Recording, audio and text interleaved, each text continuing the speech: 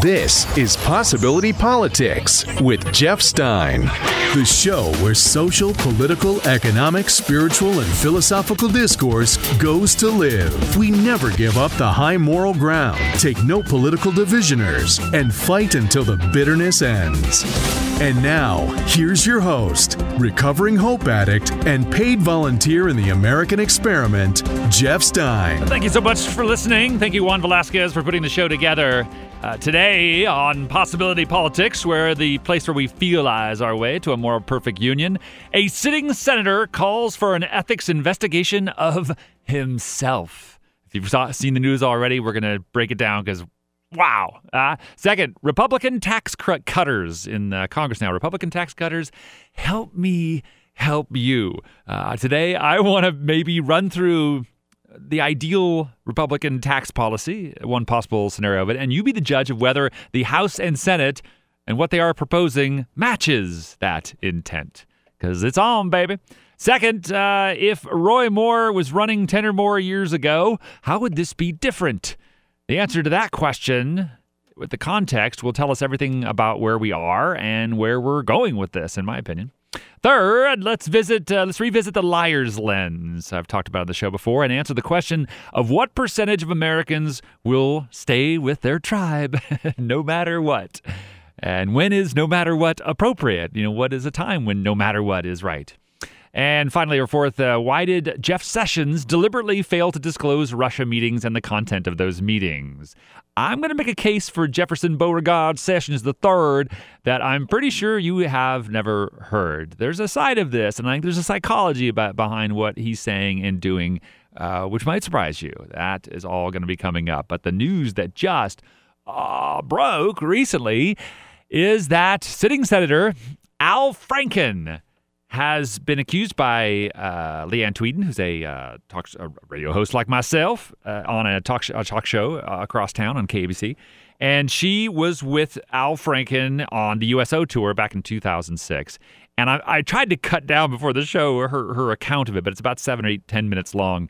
And so I really couldn't bring it down to something and still get the meat of it. So I challenge you, unfortunately, to go listen to that on your own so you can hear it. But she basically talks a story about she was on the USO tour with him, first show out, and he puts together these sketches, which he does because he's an SNL comedian. And the sketch included a kiss, and he said, let's rehearse it, Leanne. And she said, I don't need to rehearse a kiss. She kind of blew it off. Then he said he really demanded that they rehearse it. She compared him to Harvey Weinstein in the sense that his demand being something he was unrelenting. And then when he demonstrated the kiss, he apparently used too much tongue, and that grossed her out. She even says she washed her mouth out in the bathroom and just kind of had a discomfort with Al for the remainder of the tour, but kept it up and kept going. And now she's speaking about it because it's part of the Me Too situation. Nothing since then has happened. Now, the other part of that is this picture, which a photo was taken, Al Franken in this shot. You'll see it everywhere. Google it. They're obviously on a plane, and she's geared up because she's in military gear, and she's sleeping on the plane. And he took a picture. Somebody took a picture of him kind of holding his hands over her boobs, mock grabbing them. And the headline says he groped me, but I think grope actually means physical contact, whereas he didn't have physical contact apparently. I don't know. I mean, I wasn't there, but he took the picture as if, right? But either way, those are the allegations. And so what happened is Al Franken immediately did a statement, and I want to read it because it is such a powerful lesson on our discovery and how we can look at these subjects and maybe kind of get clean, So here's what Al Franken said. The first thing I want to do is apologize to Leanne, to everyone else who was part of that tour, to everyone who has worked for me, to everyone I represent, and to everyone who counts on me to be an ally and supporter and champion of women. There's more I want to say, but the first and most important thing, and if it's the only thing you care to hear, that's fine. It is, I'm sorry. He wants to make that point first. I respect women. I don't respect men who don't. And the fact that my own actions have given people a good reason to doubt that makes me feel ashamed. But I want to say something else too. Over the last few months, all of us, including and especially men who respect women, have been forced to take a good hard look at our own actions and think, perhaps shamefully for the first time, about how those actions have affected women, right? I've certainly done those kind of soul searching. For instance, that picture, he's referring to the picture of the boob grab. I don't know what was in my head when I took that picture, and it doesn't matter. There's no excuse. I look at it now and I feel disgusted with myself. It isn't funny. It's completely inappropriate. It's obvious how Leanne would feel violated by that picture. And what's more, I can see how millions of other women would feel violated by it. Women who have had similar experiences in their own lives. Women who fear having those experiences. Women who look up to me. Women who have counted on me. Coming from the world of comedy, I've told and written a lot of jokes that I once thought were funny, but I later came to realize were just plain offensive. I'm a comedy writer. I know this one. I have a lot of jokes I've written that now I go, yeah, that was just awful. But the intentions behind my actions aren't the point at all. It's the impact these jokes had on others that matters. And I'm sorry it's taken me so long to come to terms with that. He continues, while I don't remember the rehearsal for the skit as Leanne does, I understand why we need to listen and to believe women's experiences. I am asking that an ethics investigation be undertaken, and I will gladly cooperate. He's asking for an ethics investigation of himself. Finally, he says, and the truth is, what people think of me in light of this is far less important than what people think of women who continue to come forward to tell their stories. They deserve to be heard and believed, and they deserve to know that I am an ally and supporter. I have let them down and am committed to making it up to them. You know, on the evangelical far right, there's this idea that you can forgive the sins, right? Hate the sin, not the sinner. And I think this is where there's a great common ground, because here you've got Al Franken, who's obviously a liberal on the left, as you would say, right? And look what he's doing. He's saying, I am owning this. It was wrong. And I not only know that we have to continue to listen and be heard, but it's what I've been saying on this show too, but I challenge everyone to look at this subject and go, and also it reminds you that you may not remember something the way somebody else remembers something. It may have been a flirty kind of whatever to you, but it turned out that it was offensive and put them in a position of discomfort for the duration of their interaction with you. And Al Franken is making the point too. It's like you want, and I'll just put it this way. If there's a person out there, a woman out there who feels like Jeff Stein, me, has in some way done something, I want the opportunity to apologize to you. I am not aware of anything. I have, like I said with Al Franken, scanned my brain, and I know I've made some flirtatious comments and lascivious statements, and I've done some jokes that I'm not proud of. And if any of those offended somebody, please give me the opportunity to apologize. It will be a growing experience for me. I will learn and be a better person, which I think is the tone of Al Franken here. Trying to learn and be a better person to yourself and to the people you care about, especially an entire gender which you have great affection for. Okay, so coming up in a minute, we're going to get into the Help Me Help You Republican tax creditors, as well as Jeff Sessions and what's going on in the Russia investigation. There's so many news today. It'll all be here on Possibility Politics. This is Possibility Politics. I'm Jeff Stein. This is the purple state of mind with the amber airwaves of grain. Yes, that's cheesy, but it's totally true. Thank you for listening. Just check us out on Facebook and Twitter. Love your responses. Love your contradictions. I'll take it all because I'm here to learn.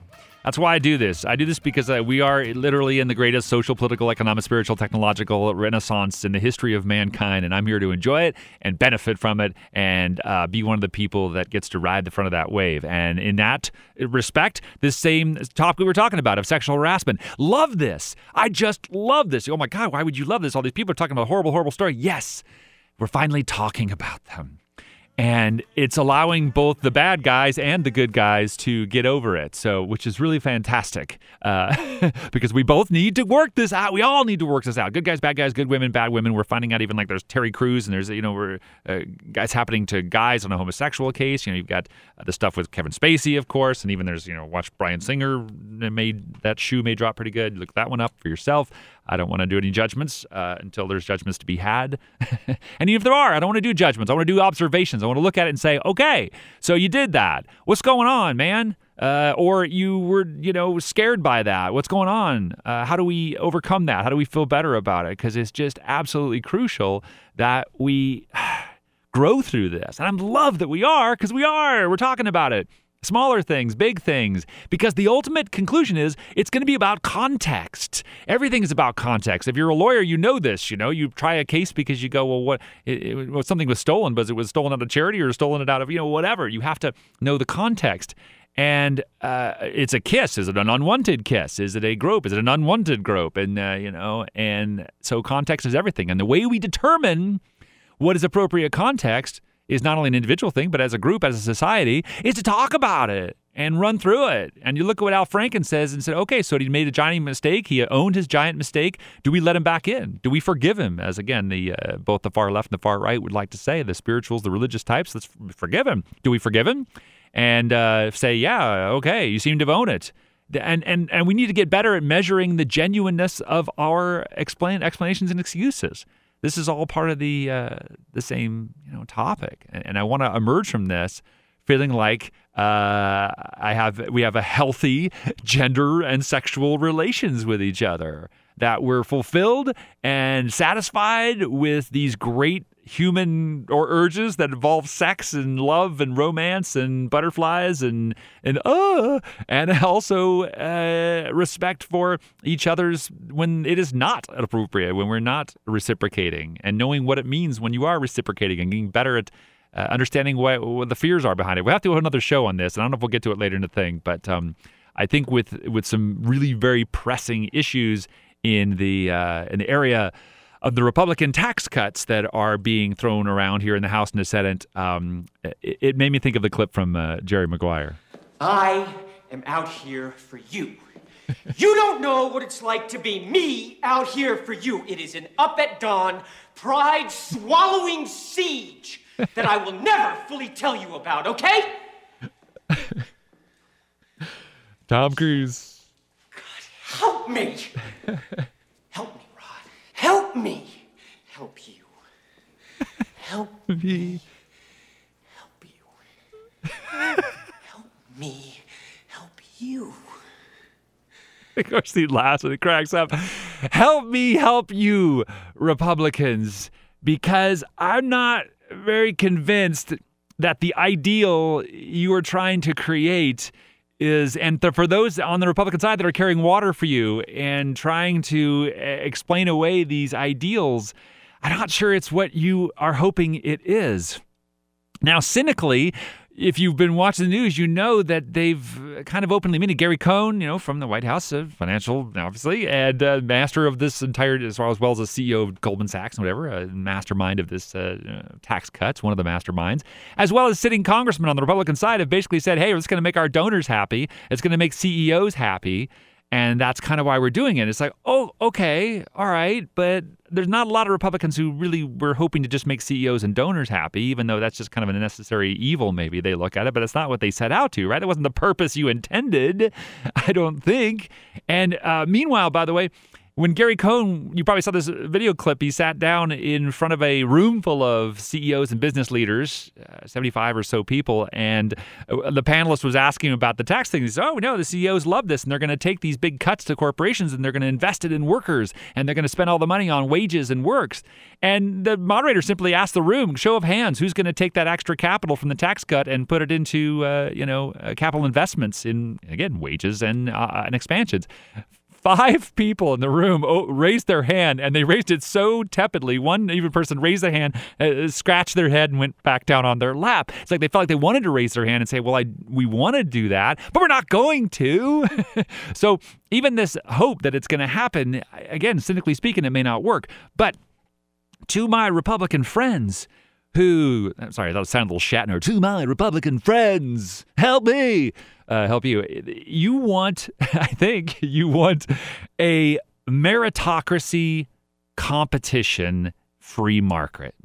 Is that a fair thing to say, that your overall reaching thing is we want it to be meritocracy? It means obviously based on how hard you pull up yourself up by your bootstraps, and competition based, because obviously on the Republican side, there's a strong belief that competition creates innovation, which creates excellence, creates inspiration. Great. I love it. That's an inspiring idea. And then combined with the, what we call a free market, which is basically trying to allow those two things, the meritocracy and the competition, to have enough freedom to exist. Well, right? And so if that is your belief, first of all, and that is your purpose, congratulations, go with it. But help me help you. Because if you want that to exist, meritocracy, competition, free market, then fairness of the rules has to be an equally important endeavor. Right? It's a competition. If you're playing football and the referees call penalties and pass interference and roughing the passer and holding only against one team, then it isn't a competition anymore, and it isn't a meritocracy. It's a joke, and it's cronyism and aristocracy and what the things that Bernie Sanders and Hillary Clinton, everybody complains about. Even Donald Trump complained about it, right? But when that's what got him elected, is he said, I'm going to end this kind of favoritism and meritocracy for the few. Not meritocracy, aristocracy. So you must believe, if you want to believe in competition, meritocracy, free market, then you must believe that the fairness of the rules is an equally important endeavor, right? It's not a competitive meritocracy if select people or industries or religions or charities have an institutional advantage, right? So how do we get that going? And let's take, for example, something like the flat tax. Republicans love this idea of a flat tax. Great.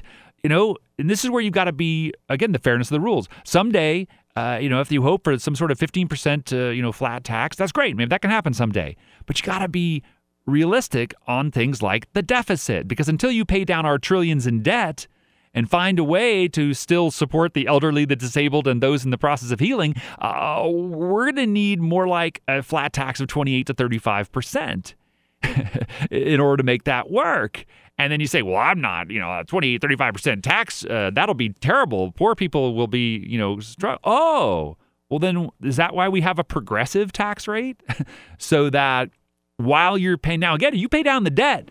You guys, and I think both sides are pretty enthusiastic about that. Although that's the current tax cut plan, the cut plan that is being laid out from the House and the Senate right now, adds $1.5 trillion to the debt, I think, over 10 years, right? It's always over a period of time, 10 years usually. So $1.5 trillion is added to the debt.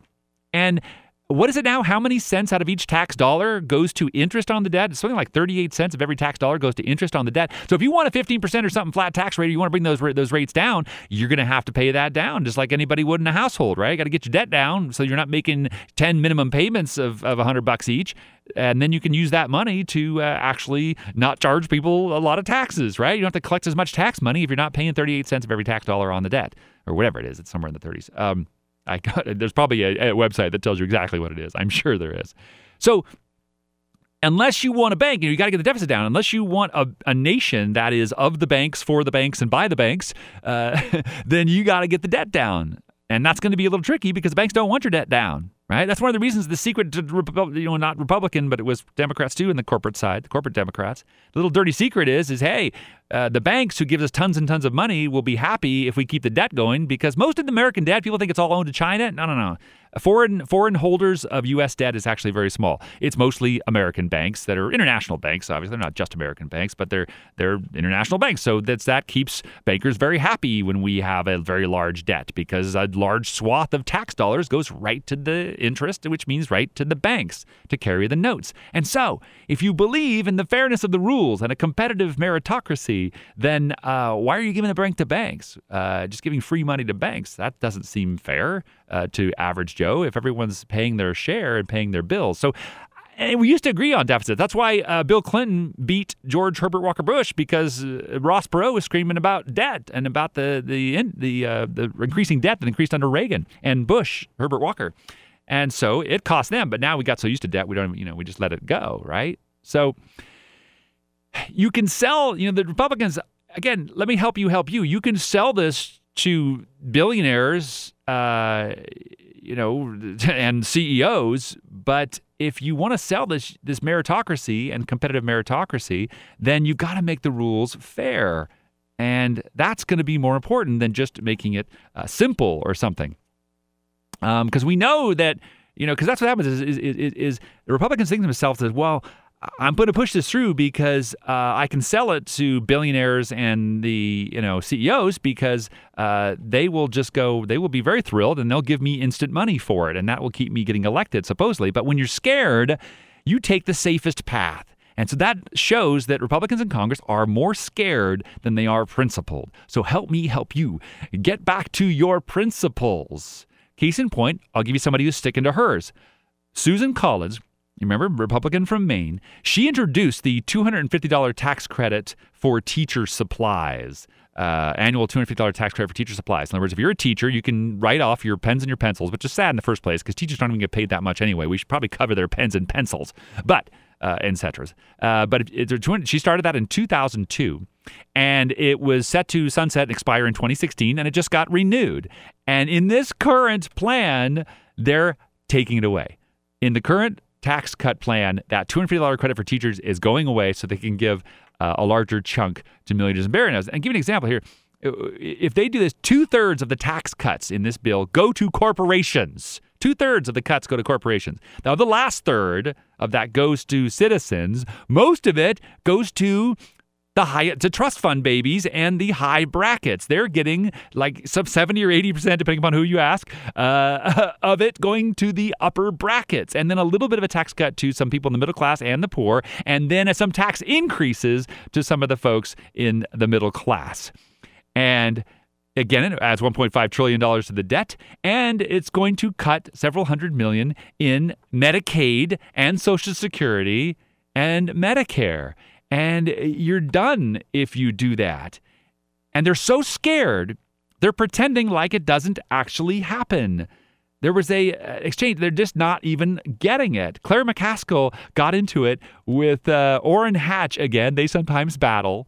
And she called him out on what's in his actual bill that he refuses to believe is in the actual tax cut. There are no cuts to Medicaid in this bill. I beg your pardon. This is the CBO score, Mr. Chairman. I'm reading right off the CBO score. $179 billion in reduced Medicaid subsidies. Well, there are no cuts. Beg your pardon.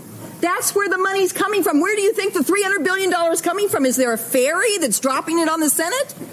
What? The money you're spending is coming out of Medicaid and subsidies to people who make less than $50,000. I mean, dang, right? And it's funny because people say, "Oh, the Democrats really getting it together." Yeah, well, not to disparage their wonderful new spying, which they're getting, which is awesome. It's also a lot easier when the other party, when a Republican like Orrin Hatch, come on, Uncle Orrin, what are you doing, dude? Read the dang bill. The tax cut says that it's cutting Medicaid and Social Security and Medicare. So. It's just in the math, man. Just because you say it doesn't happen doesn't mean it's not going to be true. It is true. And so, guys, if you want this meritocracy, focus on fairness of rules, and you'll get it. Because no one's going to disagree with it if it's inspired. They will disagree with it if it's based in fear, and you're afraid and your donors are going to kick you out. That's not going to be a selling point. We got to make CEOs happy, and maybe they'll throw some money down to people on the poor end. That's not going to convince people. It just isn't. All right, next. If Roy Moore was running 10 years ago today, how would this be different? That's the question we want to answer because it'll tell us a lot about our situation with sexual harassment here on Possibility Politics. This is Possibility Politics, the place where social, political, popular, and unpopular culture is seen through the lens of possibility, purpose, and a little sarcasm. I'm Jeff Stein. Thanks, Juan Velasquez, putting the show together. And we're talking about, first of all, I got to say, I love talking about tax policy. Right? Exciting. No, it is, because here's why. The budget, any kind of a budget, is a moral document. It says it's a statement of what you consider a priority, and because obviously where you spread your money around, it's like if you had a will, right? And who you give your money to is a demonstration of how you felt about those folks. And that's what this is. And one of the things they slipped in so far, we'll see if they remove it back out because I don't think it'll ever get through Congress, is the repeal of the Obamacare mandate, which basically they say will do that insurance death spiral that they always warn and attack Democrats for supposedly invoking, because it will cause an instant 13 million people to lose their insurance, and it will cause the remainers to start to drop off because they expect insurance rates. Again, CBO, independent organizations that the nonpartisan organizations, I should say. And they say that the rates will go up 10, 20, 30% in the immediate years that follow. And so you'd have this actual death spiral. It would just keep skyrocketing to where nobody can afford insurance anymore. More people off insurance, less people can afford it, go round and round. And that's happening right now. Well, meanwhile, it's only scared. It's funny because the Democrats are saying, wow, the best promotional cause we had for Obamacare was the Republicans being in a position to repeal it, because as they've attempted and failed repeatedly to try to repeal it this year, it has driven Obamacare signups up. 1.5 million more, I guess, signed up for Obamacare this year.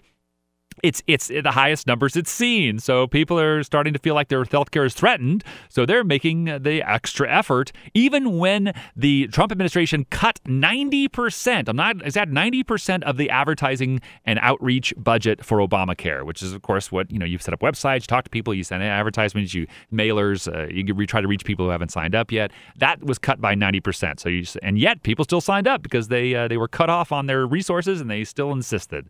So that's pretty exciting stuff. This is good change that's occurring because people are getting closer to what they want instead of what they don't want. Now, I hated Obamacare and I don't want government control. Well, wait a second, though. I want healthcare. I want healthcare to survive and thrive. Oh, well, okay. Now people are fighting for that. So find out your number of your congressman, call them. Emails and stuff are great and everything, but those tend to be kind of overlooked. Faxing is actually kind of ironically effective. If you know anything about congressional offices, I've worked with some. You fax them and they kind of have to read them. So calls and faxes are good. Let them know how you feel about it's working. That's the difference. They are responding. This is a very active populace, and if you want to add your voice, you will be glad you did, and it will have an impact because this is how it works. This is a participation sport, and the participation is high, including so much that the whole nation is watching Alabama to see what happens at really kind of the high point of this gender discussion of sexuality and what's appropriate and what's inappropriate. You got a guy who's trolling for teenagers and banned from the mall for doing it. That the hilarious tweet is that a person isn't allowed to buy a Cinnabon. They shouldn't be allowed to be a senator. So, and how's it going down there? A couple quick updates.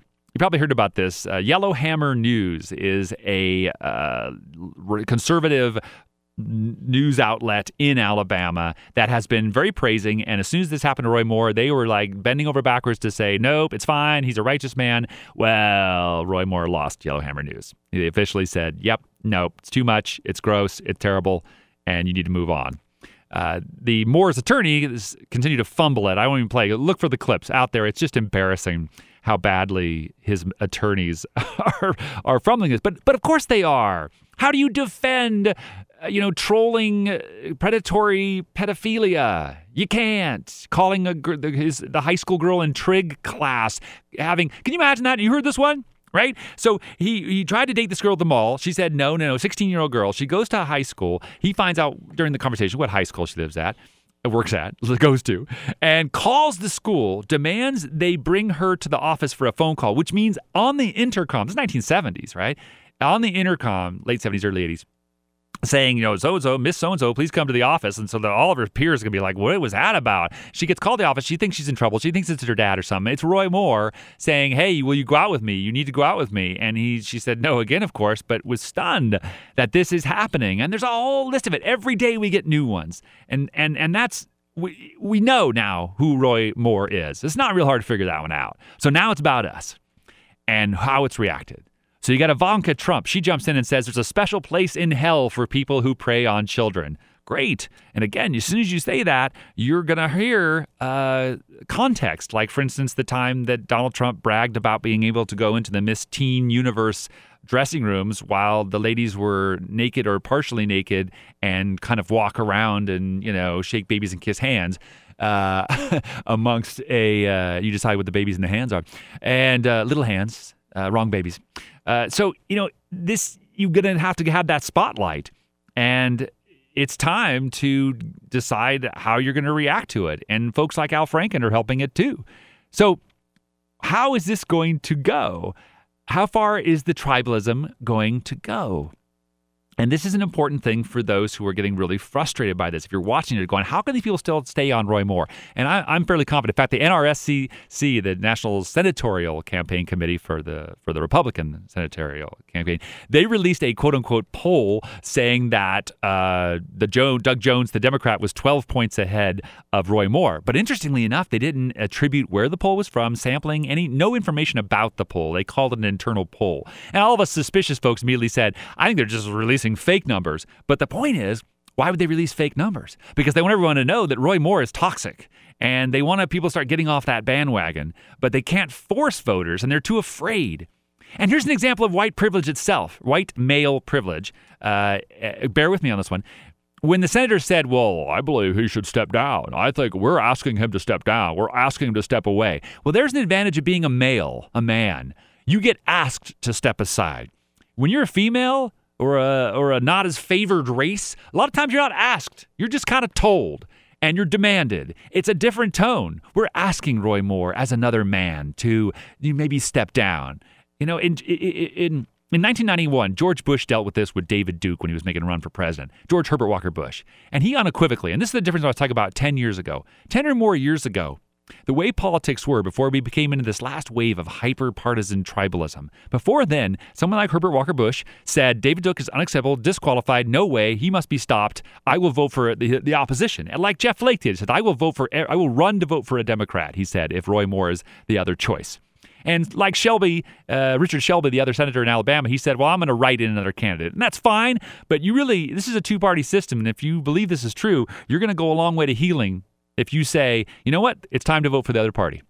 Because the one that is, my party's good, I'm still good with the Republican Party, I'm working on it. But in this case, this person is so awful, I need to vote for the Democrat to prevent my own party from being marred and disgraced by a victory by Roy Moore. It's your own self-interest. You want to throw Roy Moore under the bus for the purpose of saving the party. Help me help you save this party. You need to continue to be the morality and the purpose that you claim to be. You can't just do, moral equivalence for a political expediency. You will be caught, and it will not work.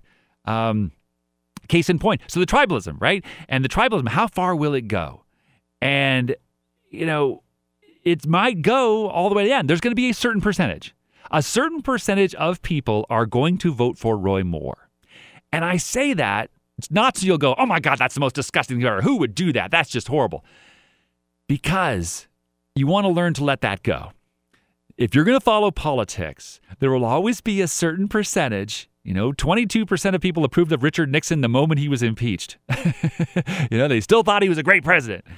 There will be a percentage of people who will not leave their tribalistic victimhood identity, you pick. And you want to start letting that go and go, okay, that's fine. You want to let it go and just say, look, hey, 67% are on board, so that's cool. And vice versa. The other part of it is when 51% of somebody decide an issue in a partisan tribal environment, there's a rush to consider the matter settled and attack the opposition, the other 49%. Can't do that either. Got to accept where people are. That's the idea here, is to see it moving, see how we're evolving, trust in that, know that right makes right, that love wins, and that will carry you through. All right, next, the lightning round, as well as Jeff Sessions and what he said that caused a big stir when we return to Possibility Politics. You've reached the final segment of Possibility Politics. I'm Jeff Stein. Thank you, Juan Velasquez, for putting the show together. This is the place where we try to provide a more satisfying perspective on life, liberty, the pursuit of happiness. That's the point. Still good. Word's still good. Still try to do it. So, the last topic, or we have several. We're going to have a lightning round, which is really amazing. So many little neat, fun stories that broke recently. But the Jeff Sessions was back in front of Congress, in this case, the House, and was asked about the contradictions with the Russia meetings that he didn't disclose, then later disclosed, then equivocated about. Now, let me give you a fairly rough hit first from Ted Lieu, Congressman Ted Lieu, right here in Los Angeles, where I broadcast. We're not far from his district. In fact, I've worked with Ted Lieu's staff. Another little fun fact about me. That's something I can't disclose. So anyway, no, I can't. Anyway, that's another story. It's not that interesting. Okay, Ted Lieu talking to Jeff Sessions. Well, as Attorney General, you have a security clearance, correct? Yes. And to get that security clearance, you submitted a security clearance application, also known as an SF-86 form, correct? That's correct. I submitted such a form when I served on active duty in the U.S. Air Force. And the form requires you to certify under penalty of perjury that the information submitted was true, complete, and correct to the best of your knowledge. You certified your security clearance form, correct? That is correct. I'm going to, on the video screen, show you a question from that form. And it says, have you or any of your immediate family in the past 7 years had any contact with a foreign government, its establishment, such as embassy, consulate agency, military service, intelligence, or security service, etc., or its representatives, whether inside or outside the U.S.? The answer that you gave was no. What you just told us under oath was exactly the opposite. So I'm going to ask you, Mr. Sessions, were you lying then when you filled out the form, or are you lying now? No. What I was told by my executive assistant when we did this form earlier, and then again when I was nominated for Attorney General, that the FBI authority says members of Congress and effectively government officials meeting people on an official basis, you were not required to list all these contacts. Nothing in that question says you get to answer any differently because you are Prosecutor a U.S. Ted Senator Lieu. rather than, say, a young police officer. Isn't that right? Well, Nothing in that question authorizes you to answer any differently. Isn't that right? I would say that nobody at the FBI or any other place, to my knowledge, said you left that blank. Surely you've met with some foreign officials in the last 7 years. I've not had any private business dealings or any things of that nature. My contacts would be in the normal course of let me ask you one senatorial business. Let me ask you one of your interactions. So I thought that was a reasonable answer. You said See, now, Ted Lieu there cornered him pretty good. It was a little rough. And then he used the excuse of the FBI didn't care, right? The FBI didn't care, or that it was separate to an inquiry about, his meetings as a campaign capacity. Like he met with all kinds of people as a senator, so that didn't count, right? You were just asking about it as a campaign. Now, you say, why is he doing all that? What is that, all that equivocation? Let me give you a little more piece of him, because I want to put all the different psychology together from what he responded to. At the end of his testimony, he did a thing which was another moment which was pretty powerful. Check this out. The gentleman may respond if he chooses to. Mr. Jeffries, nobody, not you or anyone else should be prosecuted, not me, or accused of perjury for answering the question the way I did in this hearing. I've always tried to answer the questions fairly and accurately.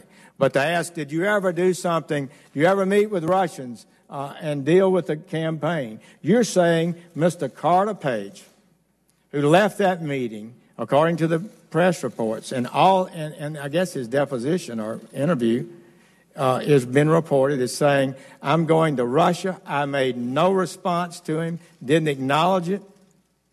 And you're accusing me of lying about that? I say that's not fair, Mr. Jeffries. I would say that's not fair, colleagues.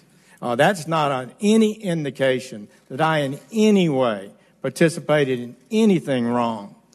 And the same with Mr. Papadopoulos. He talked about, it's reported in the paper, that he said something about going to Russia and dealing with the Russians, and I pushed back and said you shouldn't do it. So I don't think it's right to accuse me of doing something wrong. I had no participation in any wrongdoing with regard to influence in this campaign improperly.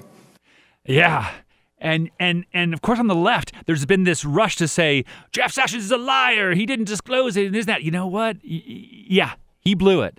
It's pretty clear that he blew it. He wasn't clear. He wasn't clear enough by any measure. But what's going on? What's the psychology? How guilty is he behaving? And everything in his behavior says to me that he's scared and he didn't intend to get involved. I don't think he was involved with any of this Russian stuff. I think it was happening. Definitely. We've got lots of evidence it was happening in the campaign. In fact, evidence admitted to by the campaign and Donald Trump Jr. and what have you. So I just think Jefferson Sessions was so enamored to be part of this campaign, seeing that he could become Attorney General. This is awesome.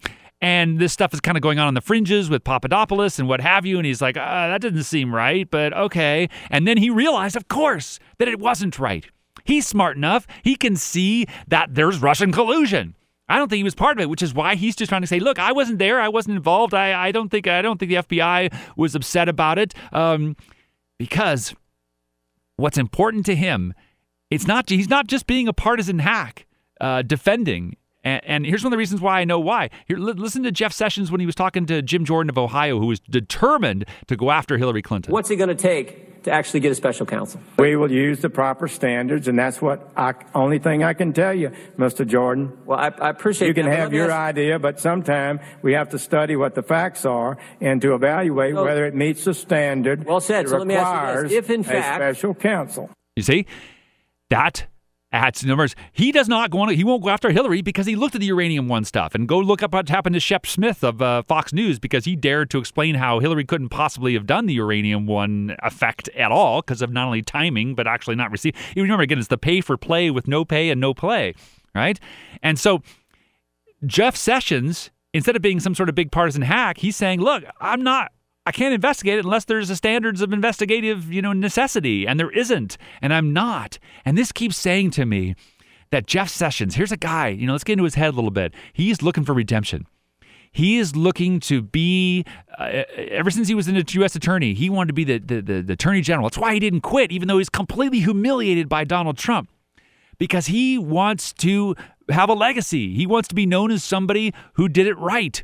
And you can say, he has a racist past, and he has some squishy past. There's no doubt. But just like Al Franken, he's trying to redeem himself and say, okay. And it makes it messy because your ignorance and your fear of failure, which he has obviously abundance quantities of, it makes him have to kind of avoid things like disclosing Russian meetings because he knew it was wrong, but he doesn't want to be associated with it, but he didn't do it. And so I know I may be one of the few people who kind of defends Jefferson Sessions, but I think he's trying to be a good man. He really is. And his behavior with respect to Hillary and with respect to the Justice Department and not allowing Bob Mueller to be fired, this says that he actually seems to care more about how his legacy and how he ran the Department of Justice is seen as an honor and as nobility than it is to win. Because if he was involved in Russia, if he was one of the people who colluded, I can assure you, he would be thrilled to fire Bob Mueller. He would be thrilled to go after Hillary Clinton to distract from what he did. I think he's innocent, and that's why he's trying to have some integrity. And even though his Republican colleagues are quite determined to make him find something with Hillary, he ain't going to do it. He ain't going to find it. So, all right. A few more quick things before we go out of the show here. The Consumer Financial Protection Bureau, remember that was invented? It started with Elizabeth Warren, but the Republicans made it impossible for her to do it, so she ran for Senate and became a senator and made it even worse on them. Anyway, Richard Cordray, the head of that, is resigning, and because the Bureau is just being under attack by the Republicans and Trump. And it's like, guys, again, you want the rules to be fair in a meritocracy of competitiveness. And the Consumer Financial Protection Bureau, during these first few years of its existence, have returned $12 billion to consumers from banks and lenders who defrauded them or overcharged them for fees and for interest rates that they didn't deserve. And so you want these guys to be part of the rules so that you can have a capitalist society that is fair. The competition has to be fair, and part of that fairness is that a big bank doesn't get to just bombard people with fees with no recourse. If they do it, they need to be busted for it. Justice, remember? Justice. You guys like that stuff. We all like that stuff, right? So, other things. The House Democrats are bringing in record fundraising numbers going into the 2018 midterm, so whatever that's worth, because one of the other things they have learned, they're starting to learn more and more, that the Republicans, please help me help you, is that you can survive on single and small donations from individual voters, and average donations in the $75, $50 range instead of the $2,300, $22,000, just big donors. That is continuing and expanding. The NFL continues to make Colin Kaepernick's collusion case for him. I wish I had more time to talk about that. We'll catch it on another show. But wow, they keep demonstrating that there was an effort by owners to punish Colin Kaepernick. And you can't do that. It's in the contract of the NFL they signed with the players. So it's in violation of the contract. Again, you set the rules, you make the rules, you got to obey the rules, right? Also, the Australians just passed same-sex marriage. It's legal down under. You insert your euphemism joke there. So That is good. Another story that broke recently is that taxpayers are paying the legal bill to protect Trump business profits. Because Donald Trump is ignoring the emoluments clause, which requires that you cannot earn foreign money while as a sitting president, because it's an emolument. It makes you compromise to their needs. Well, there has been spent millions of dollars already from the Justice Department. 10 Justice Department lawyers and paralegals have been tasked with defending Donald Trump's emoluments violations. So he is having to, and these lawyers are $133,000, $185,000 a year apiece to defend that, argue that it's not a violation of the emoluments clause. Yes, the taxpayer is paying to defend his violation of the U.S. Constitution, but that's what you do, and that's kind of how it happens, I guess. I don't know. A couple other quick ones. Your house, by the way, I don't know if you know, is a gigantic bug habitat. They did a new study that showed that there are as many species of bugs inside your house as outside. The house, I would say that if aliens ever come to this planet and analyze it, they're going to say, and in the final analysis, they'll say, this is basically a bugs planet, and then these weird creatures called humans who think they own the planet, because you're not. It's bugs. Bugs own this planet, right? Totally. And one last one. As we're going into Thanksgiving, politics apparently is really ruining people's Thanksgiving. They've done a great study out of, UCLA and Washington State University did a joint study. And they analyzed through phone data and how people, location data of how much time people spent with each other at Thanksgiving. Because you can tell when you leave, and it's all anonymous data through anonymous data deriving, aggregators. But so they're not being invaded, they're not following you. But as it turns out that more than ever in the last Thanksgiving since the Trump era, since the Trump election era, and then now this era, has been people have spent an average to 20 to 30 minutes less with each other at Thanksgiving. And it said here also Republican voters, and they identify that by voting habits and like that. Republican voters were more likely to bail on Democratic families than vice versa, just slightly. And reductions in family time were steeper in areas that saw more political ads. That's interesting too. The more ads there were, and the more you were at a swing state, the more likely you were to leave Thanksgiving early. Let's hope that's not the case. I'm going to get one more show in before Thanksgiving. Thank you so much for listening. I think this is what is necessary in the second part of the discussion, right? To look at what's going on and then say, this is good. This is working. We're evolving. Yes. That's why we listen to Possibility Politics. So thanks for doing so. This has been Possibility Politics with Jeff Stein. The social, political, pop cultural discussion show that looks at life through the rose-colored eyes of the almost criminally optimistic Jeff Stein.